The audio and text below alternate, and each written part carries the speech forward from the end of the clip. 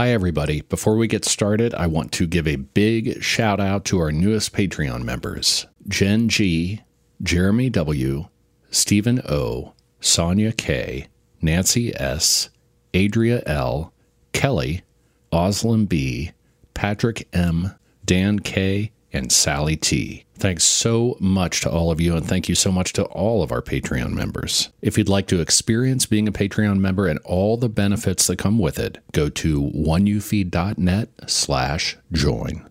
If you look at the relative amount of stuff we understand next to the relative amount of stuff we don't understand, it ain't much.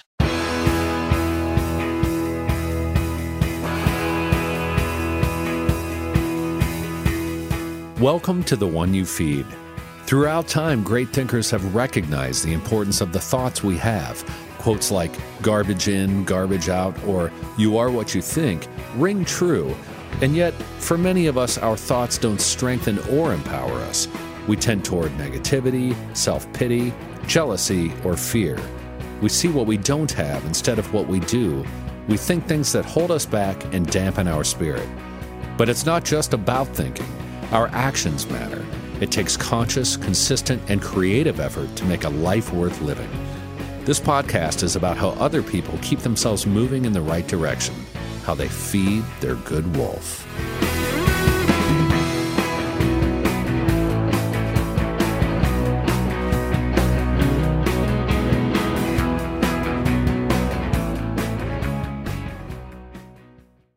Thanks for joining. Experts claim there is nothing tougher than a diamond. But at Diamonds Direct, we beg to differ. Have you ever met a mother? Strong, radiant, timeless. This Mother's Day, give her the gift that meets her match. With diamond jewelry starting at $200. Plus Diamonds Direct's exceptional quality and unbeatable everyday price, you're sure to give her a gift that wows this generation and the next to come. Experience the thrill of jewelry shopping done right at Diamonds Direct. Diamonds Direct. Your love, our passion. Trinity School of Natural Health can help you be part of the fast-growing health and wellness industry. With an education that empowers communities, Trinity grads can change lives by applying natural health principles and techniques in holistic practices or stores selling nourishing health products. Offering 19 online programs that fit your busy schedule, you'll get training to help turn your passion into a career. Enroll today at trinityschool.org. That's trinityschool.org.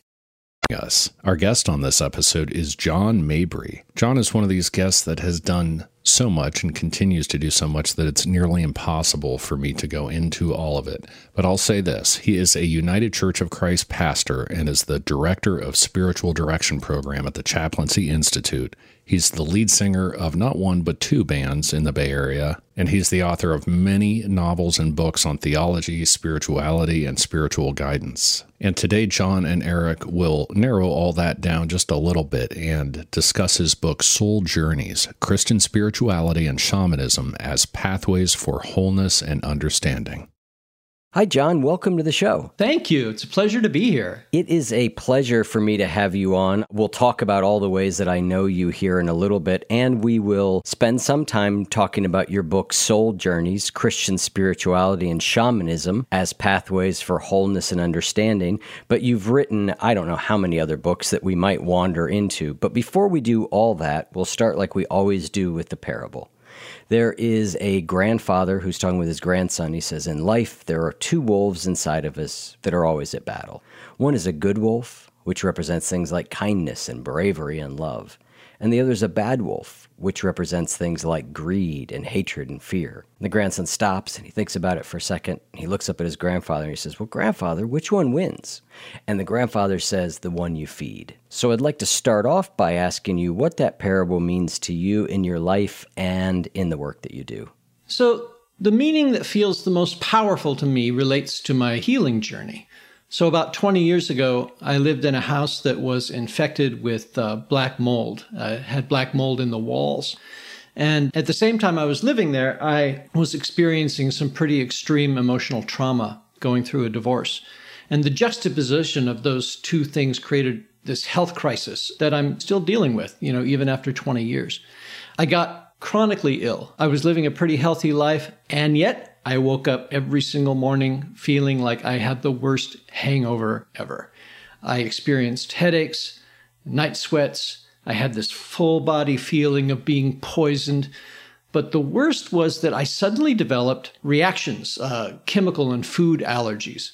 So if I have a cup of coffee or a glass of wine or take any number of, like even an Advil, I will have a hangover that'll last 4 to 5 days. These aren't true allergies. My brain has just decided these things are poison, and so it reacts to them with this massive discharge of histamine that is called a mast cell reaction. And the only way to fix it that I've been able to find and that the doctor that I've been working with has been able to find is through changing the brain, through neuroplasticity, and literally teaching the brain to create pathways around the reactive pathways.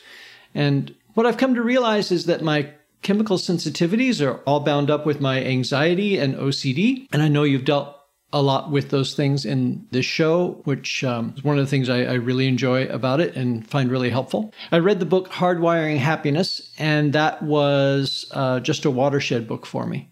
And it talks about how in our evolutionary process, we are hardwired to be negative.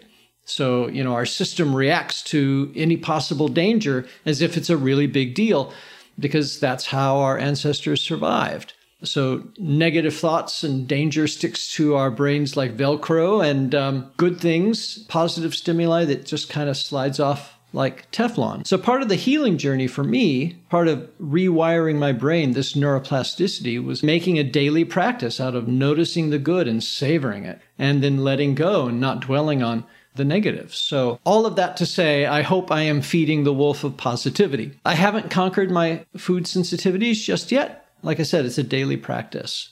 I hope changing my brain for the better a little bit every day. And this is a spiritual practice too. It's a mindfulness practice. When I notice that my thoughts have gotten trapped into a negative spiral, it's a mindfulness to notice and to say, leave it, just like I say to my dog, and then reorient on something good. So one of the most helpful practices has been meditation, because in meditation, you're just kind of intensely watching your own thoughts and letting go of those that take you away, and being in that lovely no suffering zone of the present moment.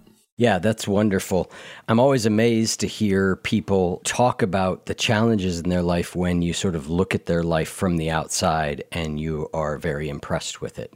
And I look at your life from the outside and I'm sort of impressed by it. Now, full disclosure, people should know you and I have worked together in a couple different capacities. You were my supervisor as I went through spiritual director training, and I recently engaged you to be my actual spiritual director because I found those conversations so powerful. So that's a sort of disclosure about some of your and I's relationship.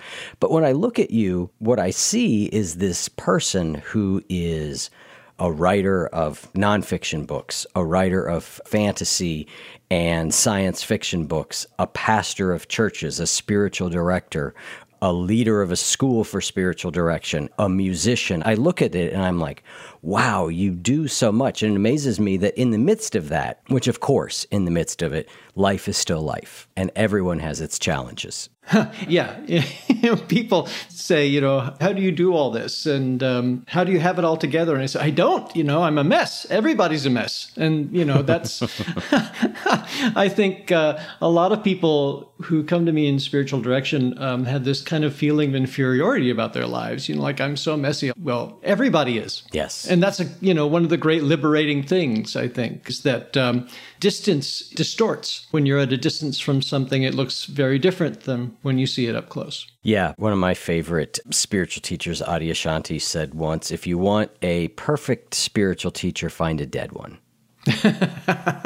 I'm into that. That's great. And that's been one of the things doing this show has been so interesting to me, because what I just said about you has happened to me over and over and over again, which is I get people on the show that from the outside, a lot of us look at and admire, and we admire their work, and their work is powerful and wonderful and life-changing for so many people, and they are still just messy humans. Absolutely. It's the only kind there are. Yep, absolutely.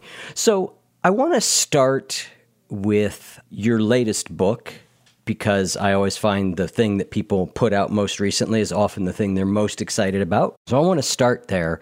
It's called Soul Journeys, Christian Spirituality and Shamanism as Pathways for Wholeness and Understanding. And when I saw that it was your latest book, I was a little bit surprised by it because you and I have talked a ton of times and shamanism has never come up, which again, I'm not shocked that there's more in your closet. Well, that might be a term that's a little bit more loaded than I mean it to be, but more in your cupboard. We'll say there's more in your cupboard. But talk to me about shamanism and how you were introduced to it and how it ties to your practice as a Christian, because you are a Christian minister. Is that the right term we would use, or pastor? Sure. Minister, pastor, that's kind of interchangeable. Okay. Well, first of all, I want to acknowledge that I had two terrific co-authors on this book. So Daniel Prechtel is an Episcopal priest who does shamanic journey work, and Katrina Leathers is the dean of the Chaplaincy Institute, the interfaith seminary where I teach, and her primary spiritual practice is shamanism. And so we each wrote chapters for the book, but a large part of the book is a conversation between the three of us about our experience with shamanism, and at least for Daniel and I, how that experience contrasts and compares with our spiritual experiences as Christians. So how I got introduced to shamanism was through my therapist, who was studying to be a shamanic practitioner. And I was going through some pretty major life discernments, and she suggested that it might be helpful to take a shamanic journey. And I had never done anything of the sort, but, was pretty desperate and was open to anything. And so she really kind of took me step by step, and the experience was really, really powerful. Shamanism provides a framework for imaginally engaging the spiritual world. The journey of the shaman is to go into the other world, the spiritual world, in order to find medicine that will heal either a person or the tribe or whatever it is that's out of balance. And medicine isn't usually a physical substance like a drug or an herb. It's usually information. It's wisdom. To go to the other world, to find the wisdom that is going to bring balance, restore health and harmony, and to bring that wisdom back into this world for healing and restoration. Explain a little bit about what a shamanic journey is. Just in sort of a couple-minute summary of what a standard sort of practice of this would look like. Sure. Well, first, the person who is going on the journey would usually have some assistance. So in some cultures, that's through hallucinogenic plants. But most often, certainly in the practice of core shamanism, it's through drumming or rattling. So you've got some kind of persistent kind of beat going on that helps a person enter into an altered state of consciousness. And once a person has, reached that state, a person engages what Jung would call active imagination and chooses to go usually to one of three places. Either the upper world, which is where one can meet enlightened beings, people who have lived before, ancestors, and so forth, and ask their advice and their opinion on things. Or the middle world, which is kind of like our world, but let's just say the moral ambiguity of the entities that you find there isn't quite as ambiguous as it is here. There are dangerous beings that one should be wary of in the middle world. So one doesn't usually go to the middle world unless someone is going in order to specifically bring healing to someone or something in that world. But the other option is to go into the lower world. Lower world is a realm of earth and stone and mountain. This is the place where one encounters power animals and can really seek out the deep wisdom of the earth herself.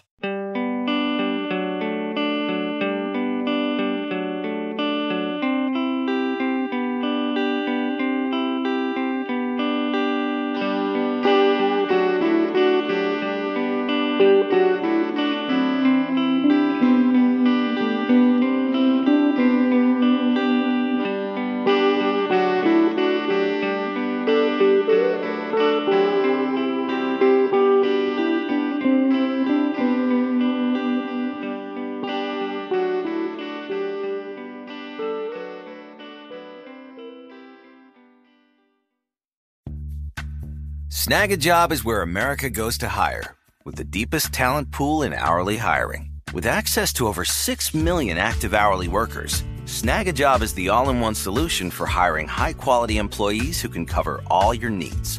On demand, temp to hire, part-time or full-time. You name the position. Warehouse worker, retail associate, grocery store clerk, fitness trainer, baker, stylist, bellhop, podcast producer. Yeah, Snag a Job's got a worker for that. With our easy-to-use platform, you're able to seamlessly post and fill available positions quickly with a dedicated customer support team to provide all the help you need along the way. Kind of nice knowing you have a talent pool like that in your own backyard, right? Snag a Job is the partner you need to keep your business running smoothly. So visit snagajob.com or text snag to 242424 to talk to an expert. Snagajob.com, where America goes to hire. Trinity School of Natural Health can help you be part of the fast-growing health and wellness industry. With an education that empowers communities, Trinity grads can change lives by applying natural health principles and techniques in holistic practices or stores selling nourishing health products. Offering 19 online programs that fit your busy schedule, you'll get training to help turn your passion into a career. Enroll today at trinityschool.org. That's trinityschool.org. So you, on your first journey, sort of assumed your power animal, or I've also heard them referred to as spirit animals. You would find your spirit animal, and it would be a dog. But that's not quite what happened. No. You know, I asked to meet my spirit animal, and I don't consider myself a cat person, but guess who showed up? Panther showed up. And, you know, power animals are generally thought of as the collective spirit of the entire species. So the spirit of Panther came to me. And he's a surly fellow, I have to tell you. Not talkative, doesn't suffer fools, doesn't crack jokes, but I've really come to see him as my protector. So when I am feeling like I need protection, I've got a fetish of Panther and keep it in my pocket. And of course, I can go and talk to him anytime and ask for help when I am feeling threatened. I have met other power animals. Fox is a great healer, but I've got a soft spot for Panther. You say that you asked the Panther, why are you so surly? Yeah. And he said, life is hard. So true. So you and I, as we've sort of gone through my training, my spiritual direction, you know, I'm more of a Zen Buddhist, you're more of a Christian. We sort of talk about, you know, what we trust in. Trust has been a big issue that's come up.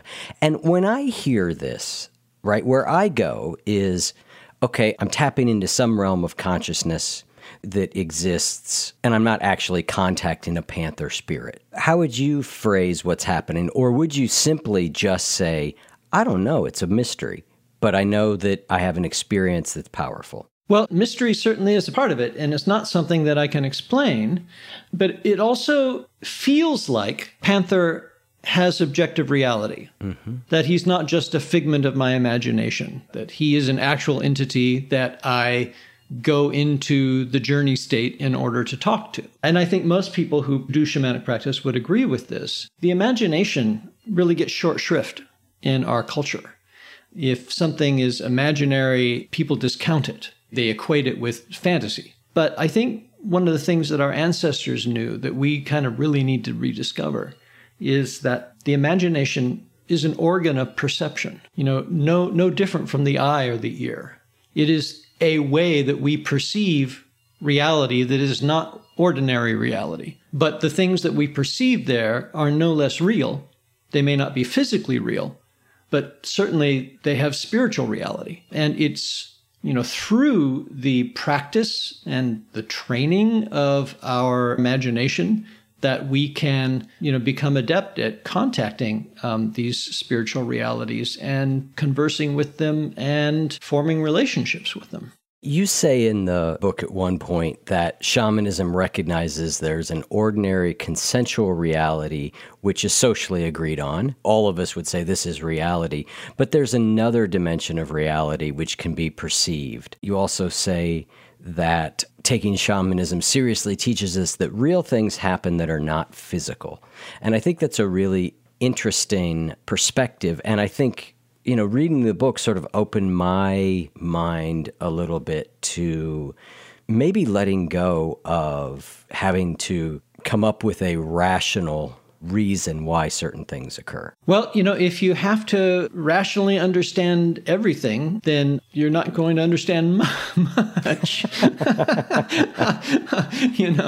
I think if you look at the relative amount of stuff we understand next to the relative amount of stuff we don't understand, it ain't much. Leaving some room for mystery, I think, is pretty vitally important. And that mystery is real. I mean, the stuff we don't know is real. It's big. We just don't know what it is. So we can choose to ignore it and pretend that it doesn't have any veracity or import for us, or we can enter into a relationship with it somehow. Shamanic practice is one way of entering into that relationship. Yeah, and I think it's interesting because I think the more that I over the course of my years, moved into what we might consider a rational or materialistic mindset, I think the harder I made it to contact the mystery. Well, sure, because we discount it. We reinforce this notion that we've got, that really our culture pushes, that, only what can be measured and explained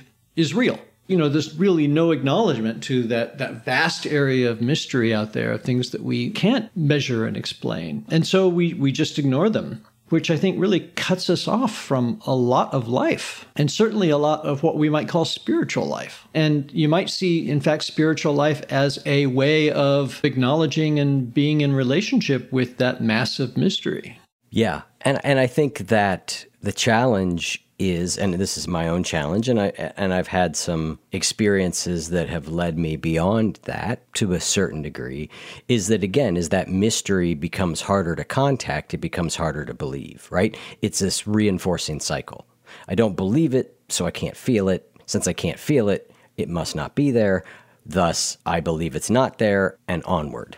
Right. And I think that people of our generation and those who come after us, have such an ingrained cynicism that belief comes really hard to us. So much so that I found that it's not a very useful word. The word that I think makes a lot more sense to me is trust. I knew it was going to come up. You can ask me, do I believe in God? And I would say, I think believe is the wrong word. I trust that there is a God. And I choose to trust that God. Do I believe that there's a God? Belief assumes a kind of knowledge that none of us have. But trusting is an act of will. Trusting is something we choose to do. So I don't know if there's a God or not, but I choose to trust. And that works.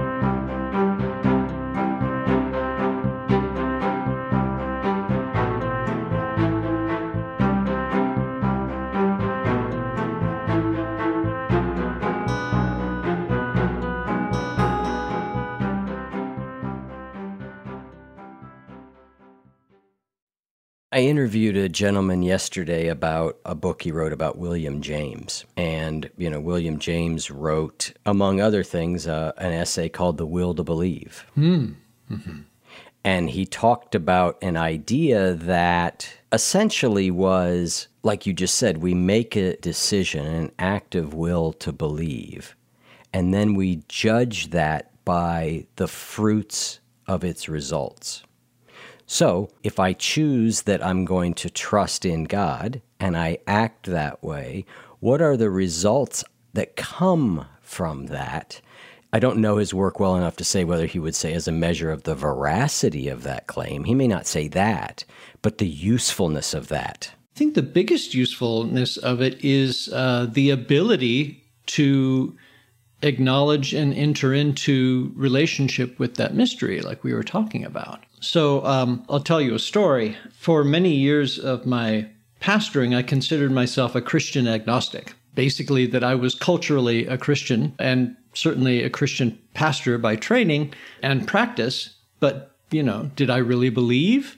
Not so much. So it was a pretty surface faith. And then I was studying to be received into the United Church of Christ. And we had to actually read Martin Luther, which I had never done before. And so I started reading Luther, and he blew me away. You were thinking, a medieval theologian doesn't sound that interesting. Well, Luther is like reading absolutely nobody else because he swears, he calls people's names, he's over the top emotional. He is just a hell of a lot of fun to read. But what I got from reading his works was that he trusted. Snag a Job is where America goes to hire, with the deepest talent pool in hourly hiring. With access to over 6 million active hourly workers, Snag a Job is the all-in-one solution for hiring high-quality employees who can cover all your needs. On demand, temp to hire, part-time or full-time. You name the position. Warehouse worker, retail associate, grocery store clerk, fitness trainer, baker, stylist, bellhop, podcast producer. Yeah, Snag a Job's got a worker for that. With our easy-to-use platform, you're able to seamlessly post and fill available positions quickly with a dedicated customer support team to provide all the help you need along the way. Kind of nice knowing you have a talent pool like that in your own backyard, right? Snag a Job is the partner you need to keep your business running smoothly. So visit snagajob.com or text SNAG to 242424 to talk to an expert. Snagajob.com, where America goes to hire. In Jesus as a personal friend, that there was an intimacy there and a love there that I hadn't ever actually experienced before. And as I continued to read Luther, I realized that when he said we are saved by faith, he wasn't talking about faith as in intellectual assent to a list of metaphysical propositions like the Nicene Creed or something.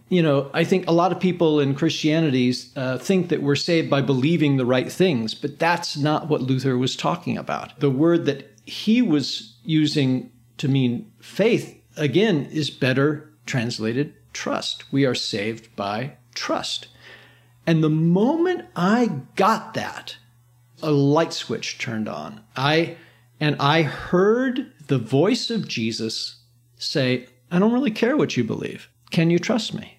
Will you trust me? And I went, wow, okay, I don't have to believe all of this stuff. Can I trust him? Yeah, I'm going to choose to do that.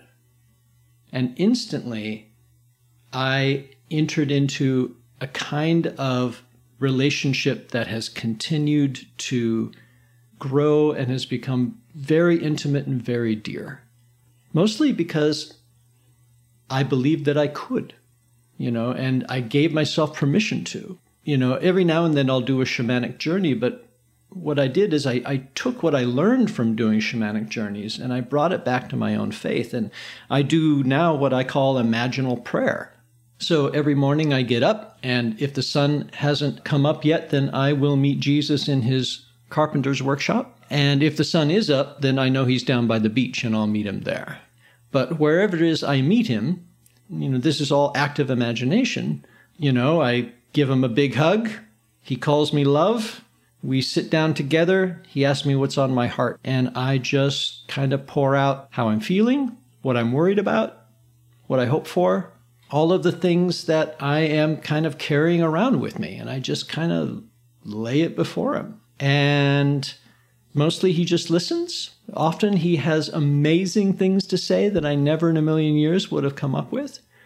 But what I come away from that with every single morning is a feeling of being heard and loved and held. And that is a really wonderful way to start every day. And that relationship doesn't get old, it just gets deeper and more dear. Charles Williams wrote about theology of romantic love, and it's very like that. I really love the evangelical contemporary Christian music that some people call Jesus is my boyfriend music. But I love it because it really speaks to where my heart is as far as my relationship with him. And, when I first started preaching that at church, it made a lot of people kind of uncomfortable, because the only context they had for that kind of talk was that it sounded very evangelical. I'm about as progressive a pastor as you can find, but I think this is one thing that the evangelicals get right, is the personal relationship with God. And for Christians, that comes to us through the person of Jesus. Yeah, that sort of talk makes me a little uncomfortable because it's so different than my worldview, and yet it does awaken a yearning. I laughed when you brought up trust, because from your and I's very first conversation, it seems like whatever issue I have brought to you, even while what we were talking about was my guiding of other people, it always went back to this. It always came back to trust. And it came back to, what do I trust in? And that is an ongoing work in progress for me, because what I have learned to trust in are myself, which is a good thing to have some trust in, right? It's positive to have some trust in yourself. I began to have trust in spiritual principles like kindness and silence and love and, those sort of things. But a deeper level of trust is hard. And I don't know if I've shared this story with you. I don't want to turn this into a spiritual direction session, but I feel like this is an important topic, and I think it's probably important to a lot of listeners. When I got sober in AA at 25, I came into an AA in 1995 in Columbus, Ohio, and God and higher power was very much defined sort of as God and Jesus. And it didn't resonate with me. I didn't really believe it, and yet I tried to do what you're describing, which was trust. I went, you know what? I have to do this. I have to believe this. I have to believe in this. I have to trust in this. And you know what? It worked, and I got sober. But then my life fell apart in that my wife left me for another guy in AA. Our son was 2 years old, and I fell apart. And what I realized was that my spiritual belief or understanding was this sort of like, well, if I do good, good things will happen to me. My trust was God will protect me. And when that didn't appear to happen, the whole thing sort of shattered. And it set off a series of events that led me to eventually go back to drinking. It took several years, but that's where it all sort of led. So when I came back to AA a second time, I said, you know what? I felt like I had to construct a higher power structure of faith that felt really solid to me. And so the idea of trust was, yes, I know I need to trust, but boy, I want to be really careful that what I'm trusting in has the power to support me in rough seas. And so it became this, I trust in myself. I trust that I can ask and receive help from other people. I trust that spiritual principles, but it became hard for it to go much beyond that.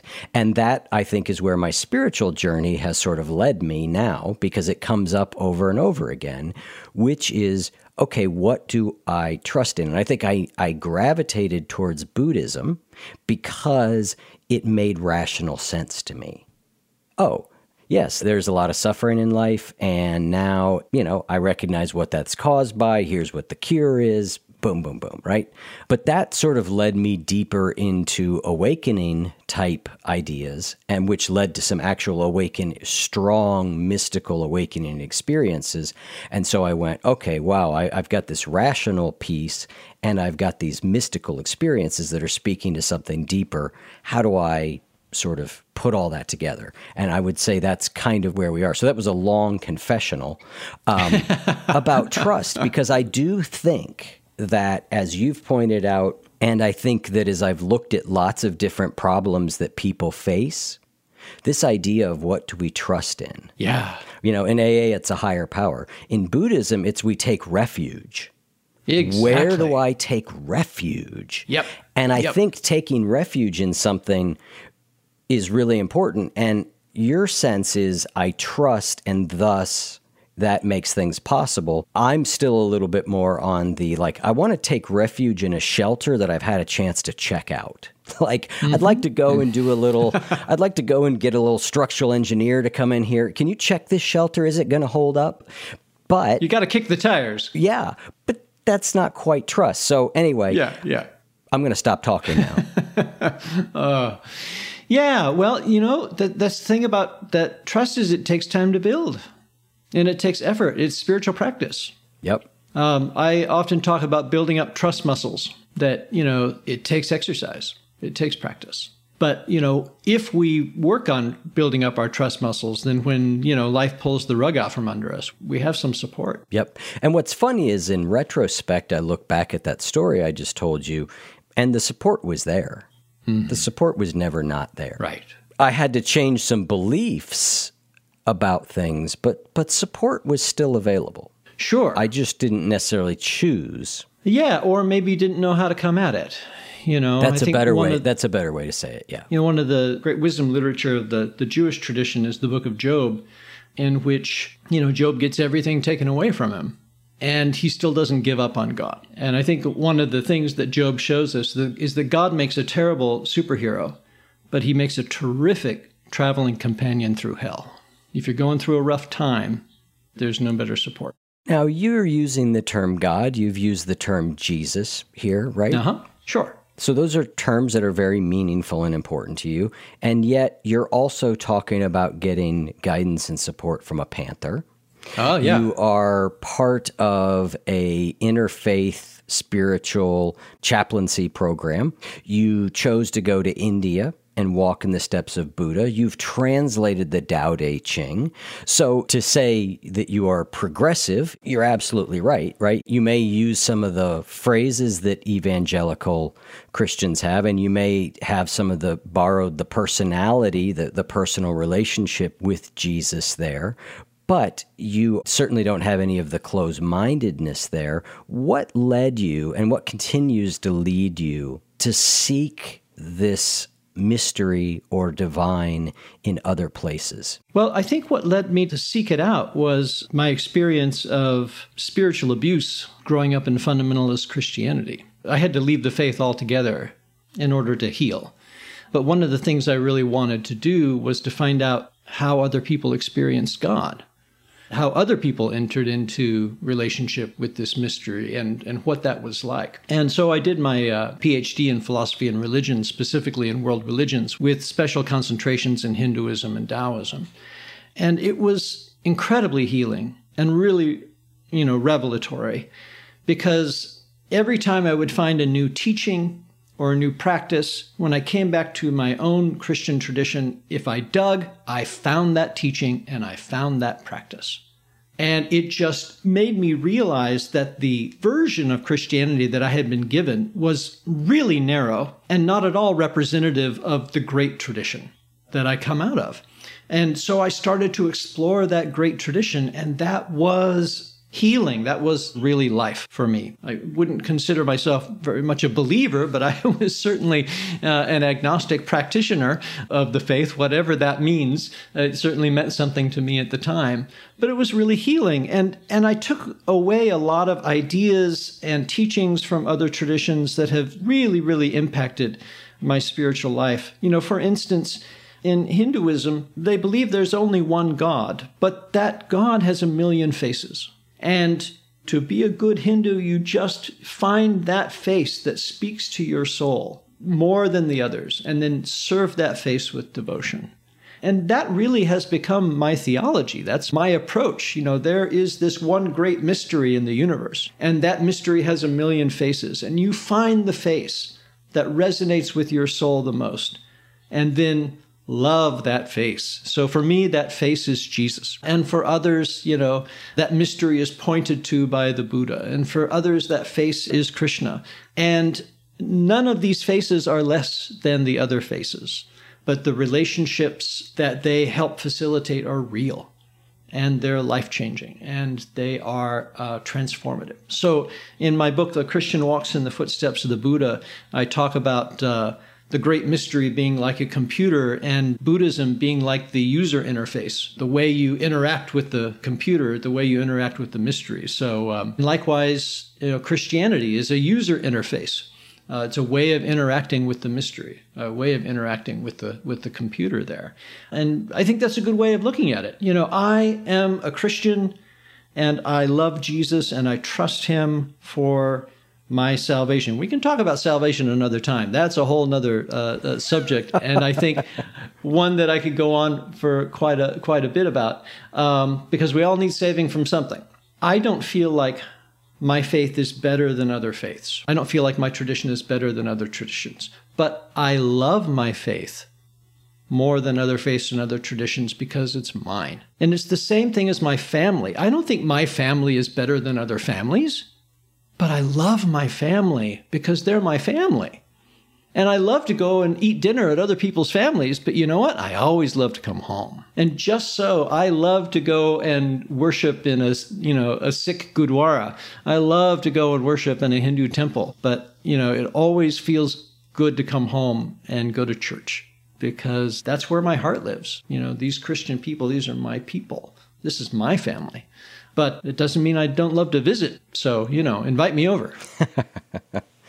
Well, I think that is a great place for us to wrap up. I love that idea. There's one mystery with 1,000 faces, and that's one of the things that it's inspired me about Hinduism also, is that idea. There's the Godhead, and then there's all these ways it shows up. And I think we find the one that is most accessible to us or speaks to us most strongly at the time. And, I know that you are a person who has a great faith in art and creativity as a way in, as a face, So there's lots of them. You and I are going to continue talking in the post-show conversation where I am not going to be able to resist asking you about salvation because that's what we're going to talk about. Listeners, if you'd like access to the post-show conversation, the great one that's about to happen, all the others that have occurred, as well as ad-free episodes and all sorts of other benefits, not least of which is supporting a show you care about, you can go to oneyoufeed.net/join. John, thank you so much for agreeing to come on. I really do appreciate you and you spending the time with us here. Thank you. It was a real pleasure.